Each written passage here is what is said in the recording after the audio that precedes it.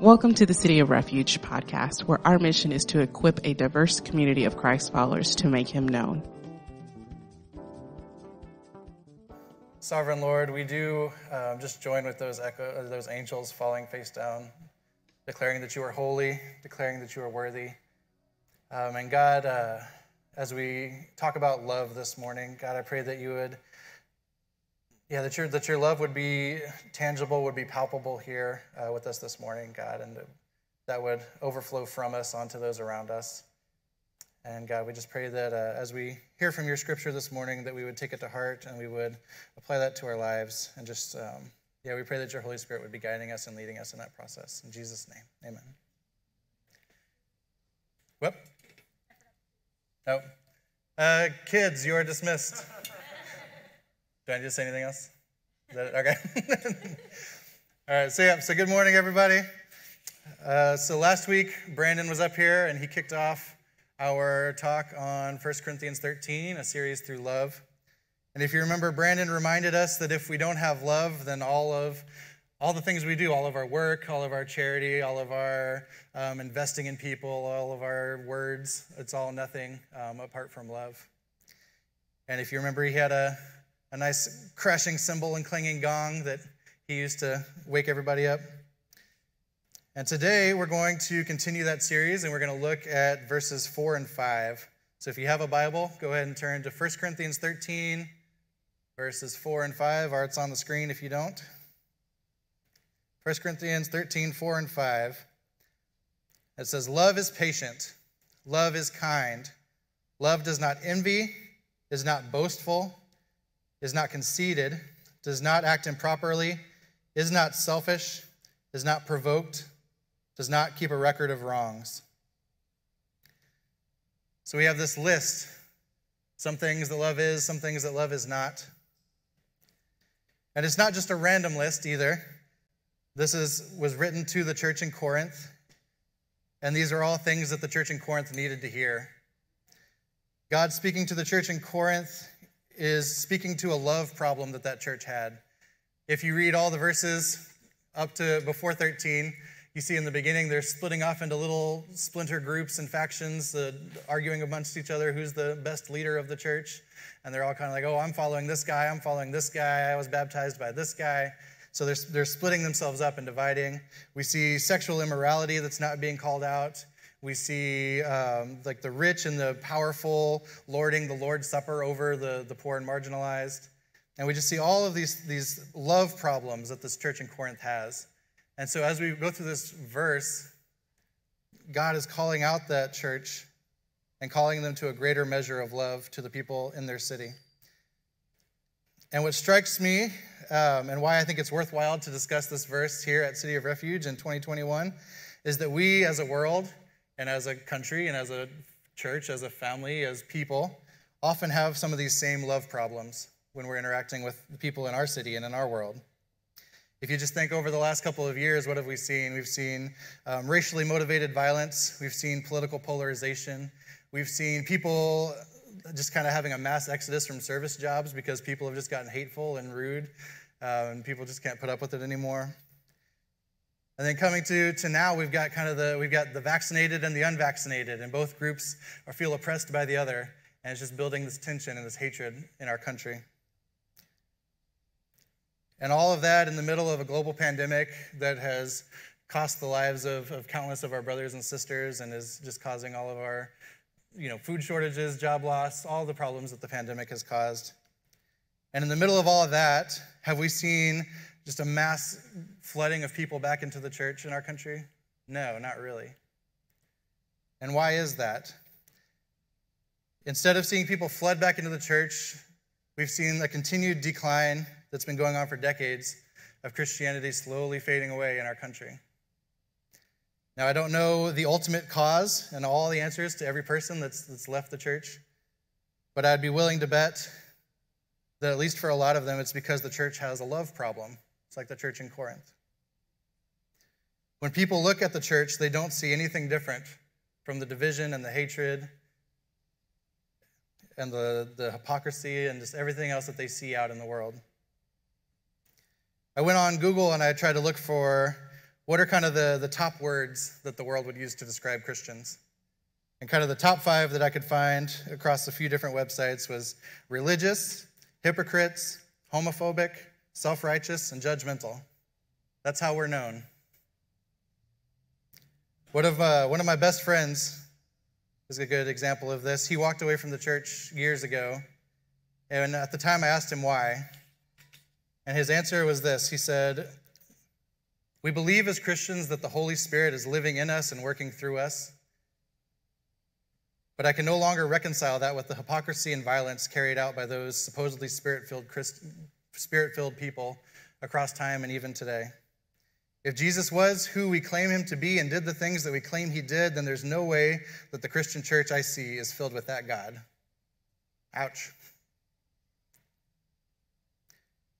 Now, all of that doesn't mean that we don't have some very loving people in our church, and we do. There's people in this church that have taken me and my wife in when we didn't have a place to live, multiple times, actually. There's people here that have showed up at my doorstep whenever we were going through a hard time or when we hadn't been at church for a while. And I work here, so I get to see all the time people showing up, volunteering their time and their money to keep this church running and to keep people's spiritual lives forming. There's one time I was up here and I heard noises downstairs, and I snuck down to see what was happening, and there was a whole group of people just painting pictures on the kids' walls down there.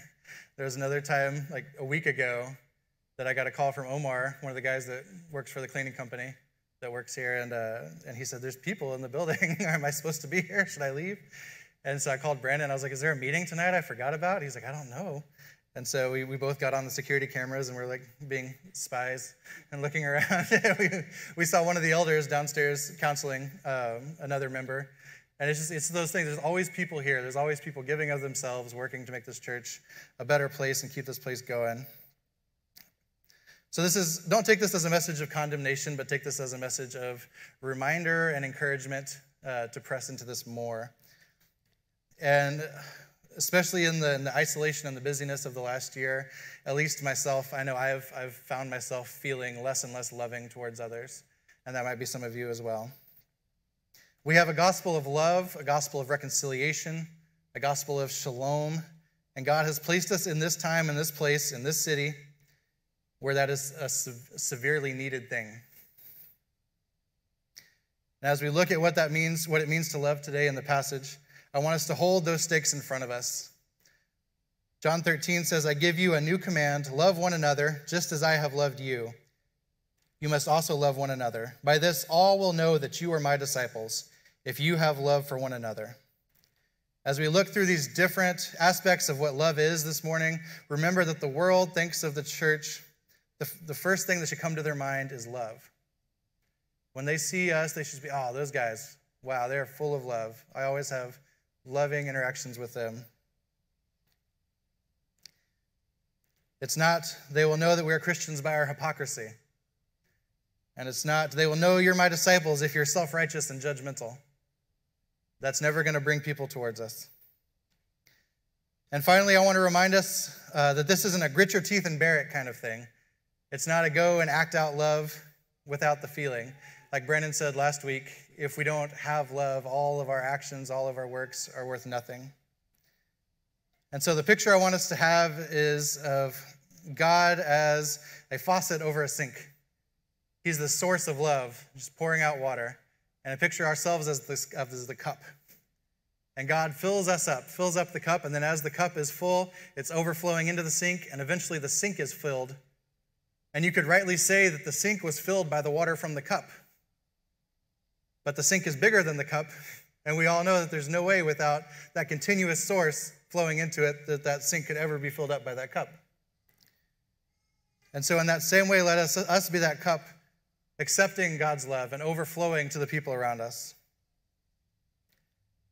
All right, so let's look at the passage. So the first two things we see about love, we see two things that love is. We see love is patient, love is kind.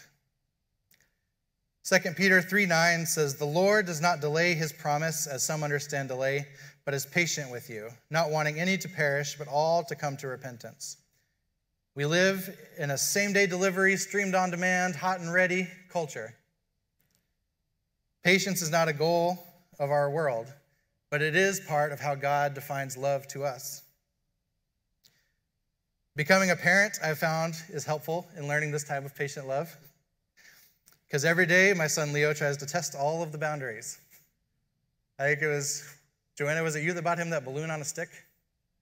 Okay. Joanna bought my son a balloon on a stick. And my son has never been able to hold on to this balloon for more than a couple hours before it got taken away. And so he comes home with this balloon on a stick, and I'm sitting on the couch doing homework. He comes up and he just starts hitting me with the balloon on the stick. And so, with my patient love there at Leo, remember, we don't hit people. We don't hit people, Leo. And so he goes over, he hits my wife. He hits Susanna with this. I'm like, nope, still a person. We don't hit people, Leo. So he goes to the dog. He's trying to figure out where the edge of this rule is. He starts hitting the dog. Nope, we don't hit the dogs. We don't hit people. We don't hit anything with the balloon, Leo.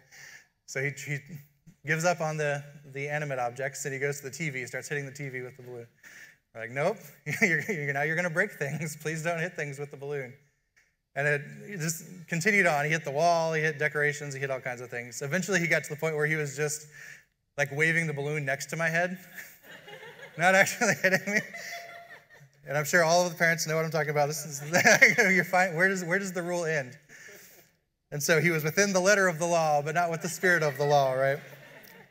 And so I may get very tired of my son's disobedience, but the thought has never crossed my mind to just kick him out of my life or to give up on training him into the man that I know he's going to be someday. That thought has never come into my mind. Why? Because I love him, because I like him. That relationship I have with my son is easily worth any temper tantrum, is easily worth any property destruction I experience, is easily worth having to say no 1,000 times. And so it is with God. God loves us and loves the people that we're here to witness to, loves this city. And we're every bit as rebellious and whiny and boundary testing as my son is. But our God is patient and our God is kind. And as a church, we also ought to be loving the world, not in quick and give up when it doesn't work ways, but we need to be patient and persistent and kind to those around us.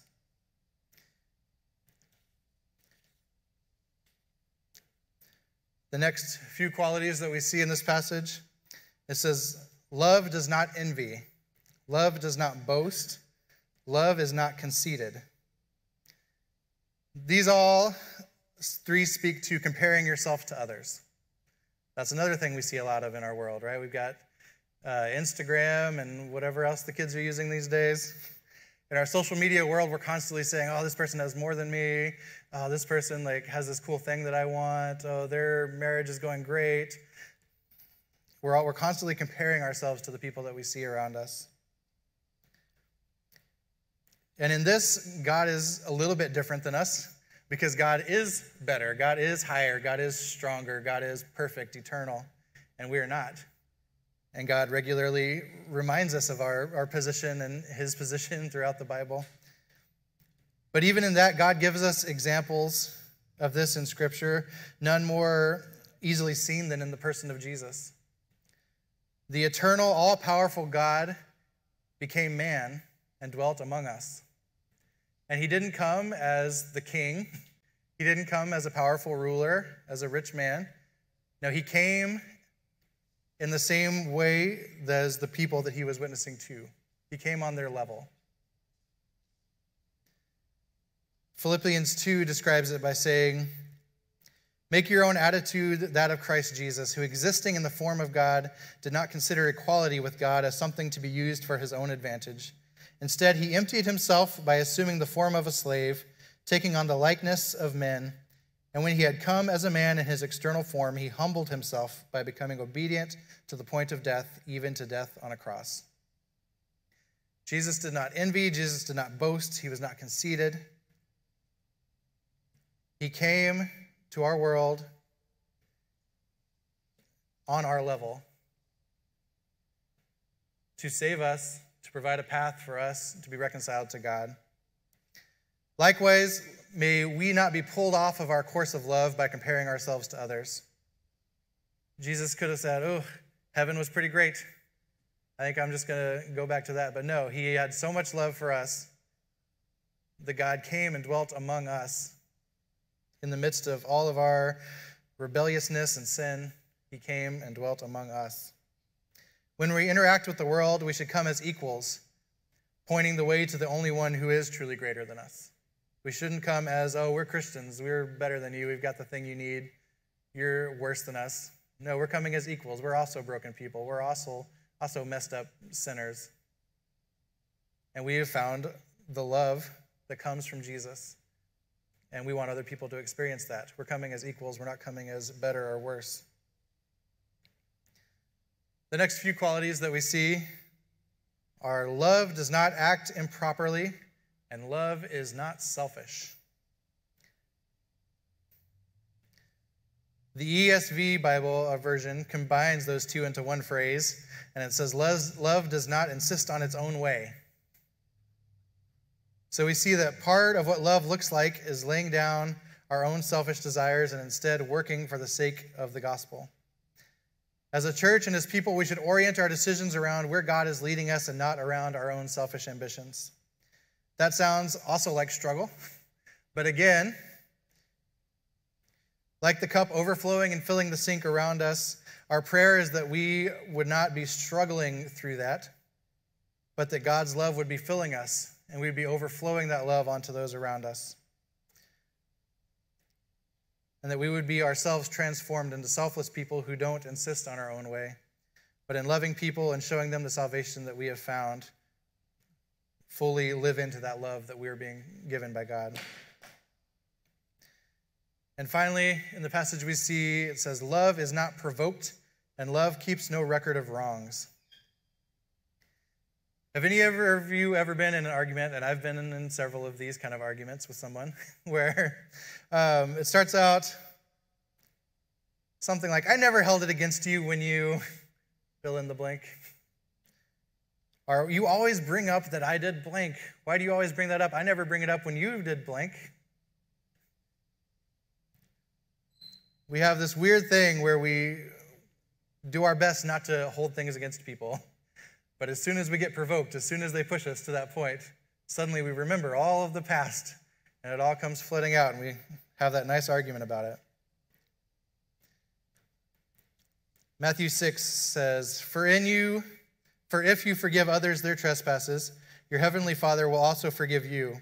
But if you do not forgive others their trespasses, neither will your Father forgive your trespasses. So we see in the Bible there's some sense to which our forgiveness is intertwined with our forgiveness of others. We also see in Romans 12, it says, Repay no one evil for evil, but give thought to do what is honorable in the sight of all. If possible, so far as it depends on you, live peaceably with all. Beloved, never avenge yourselves, but leave it to the wrath of God, for it is written, Vengeance is mine, I will repay, says the Lord. To the contrary, if your enemy is hungry, feed him. If he is thirsty, give him something to drink, for by doing so you will heap burning coals on his head. Do not be overcome by evil, but overcome evil with good.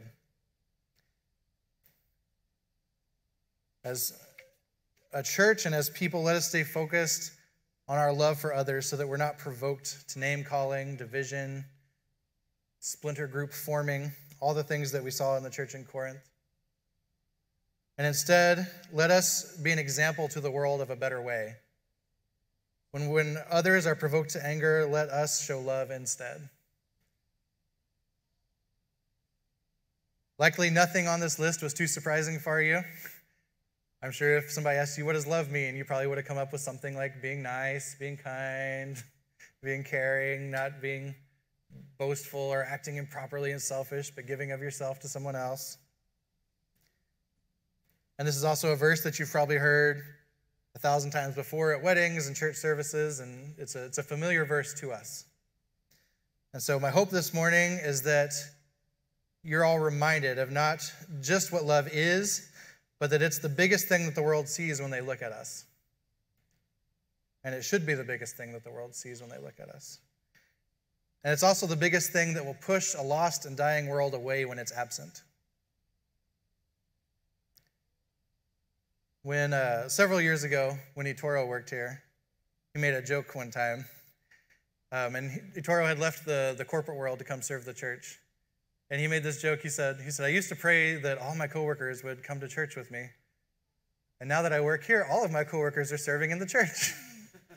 Okay, it doesn't work that way, Ettore. But I want to reframe that for us a little bit this morning. And I want to say that while Ettore was working in that corporate office, all of his coworkers did, in fact, go to church. We are the church, and wherever we go, the church is. And I want that to be something that we hold as we leave this morning. That every conversation you have, every quote or estimate that you give a customer, every patient you care for, every neighbor you wave to, every grocery store clerk you interact with, those people are at church. And how they see the church and how they ultimately see God depends on that interaction. There are millions and millions of people in our country who will never come to a church building. Maybe that's because we ran them away. Maybe that's just because other circumstances in their life, they never showed up. But we are called to go to them, and we are with them day to day in our lives, in our jobs, in our stores. And like my friend, many of those people aren't going to be won back by apologetic argument. They're not going to be won back by theological persuasion.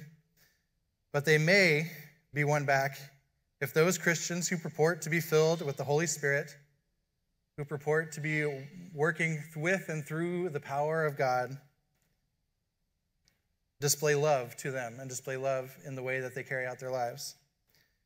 And display love that is patient, a love that is kind, a love that does not envy, a love that is not boastful, is not conceited, a love that does not act improperly, a love that is not selfish, a love that is not provoked, and a love that does not keep a record of wrongs. And so my prayer this morning is that we would be that church, that wherever we go, we would take the church with us, and we would remember in our interactions. We're not here to create division. We're not here to split people up. We're not here to spread hate. We're here to be the church to our city and to our country and to our world. Let me pray for us.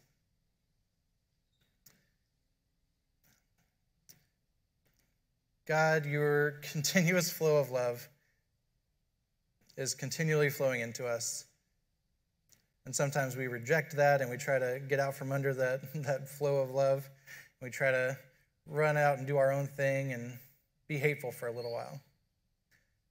But God, this morning I pray that your Spirit would call us back to who you have created us to be, people who love each other, people who aren't dividing this world, but are giving the world an example of the way that you created humans to be. You created us to be people that loved one another, that lived in this community with one another, with you. And so, God, would we be agents of change, agents of love in our communities?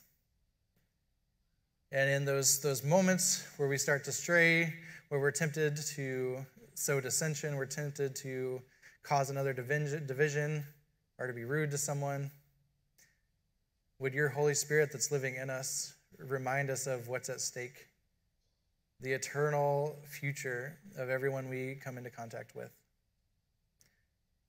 God, I pray for my friend who's still walking away from the church.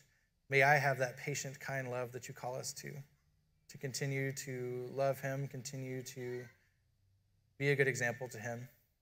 And I do pray that one day he would find his way back to you. And I pray that for all of those people that we're thinking of as we think of our workplaces and our families and our neighbors, and our communities. And we just pray that your Holy Spirit would move through us for those people. In Jesus' name, amen.